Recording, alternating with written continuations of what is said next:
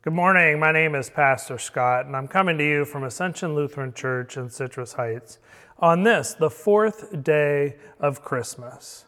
We've been creating these videos for all 12 days of Christmas, and we hope that so far through this Christmas season, you haven't lost any of the joy and the wonder of the good news of Christ's birth.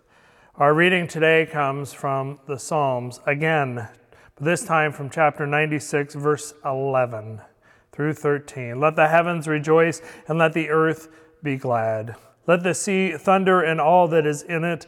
Let the field be joyful and all that is therein. Then shall all the trees of the wood shout for joy at your coming, O Lord. For you come to judge the earth. You will judge the world with righteousness and the peoples with your truth. Yesterday, we were encouraged to sing our praises to God. And today, we are encouraged to rejoice with all of creation. And we have much to rejoice about, because the one who created the heavens and the earth and all that is in them has come to dwell among us, come to us in order that we might come to a saving knowledge and faith in him. And my friends, that is the good news of the birth of Jesus Christ, that God would choose to come to live among us, come to live as one of us, in order that we might finally turn to God. Throughout this fall season, we've been reading different stories in the Old Testament. And time again, we've read about how God has sought out God's people, made a covenant with them. And God's people have entered into that covenant only to turn away from God again. And then again, God would seek out God's people, God would make a new covenant, and the people of God would turn away from God yet again. And even though we kept turning from God, God kept pursuing a relationship with God's creation, with God's people. And ultimately, God chose to send God's one and only Son to solidify that relationship, to really reveal to us, to all of creation, the depth of God's love for us, the desires, how strong God's desire is that we would come to know God, to enter into a relationship with God. And through becoming human like us, God has experienced life like us. The pains and the challenges and the difficulties of human life that at times I'm sure we at times feel like God couldn't relate to. And yet God did in the person of Jesus Christ.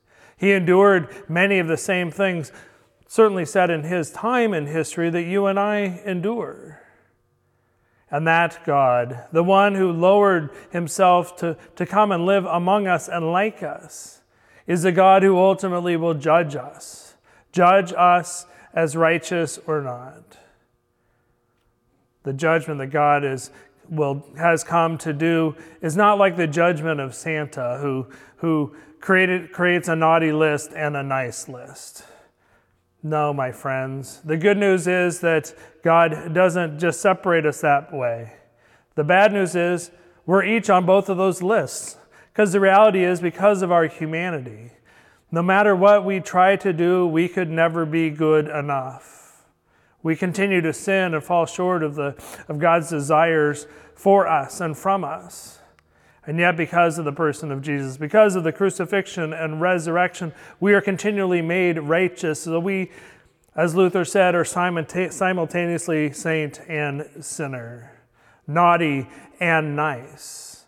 And it's not because of what you or I could ever do that we can become righteous and enter into this relationship with God, but it's because of what God through Jesus Christ has done for us.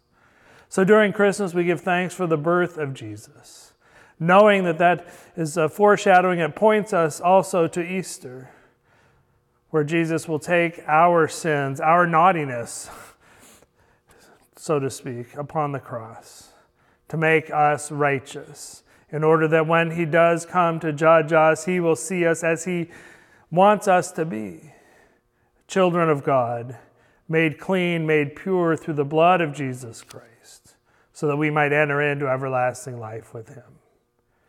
That, my friends, is something to rejoice about. So join me in rejoicing this Christmas season.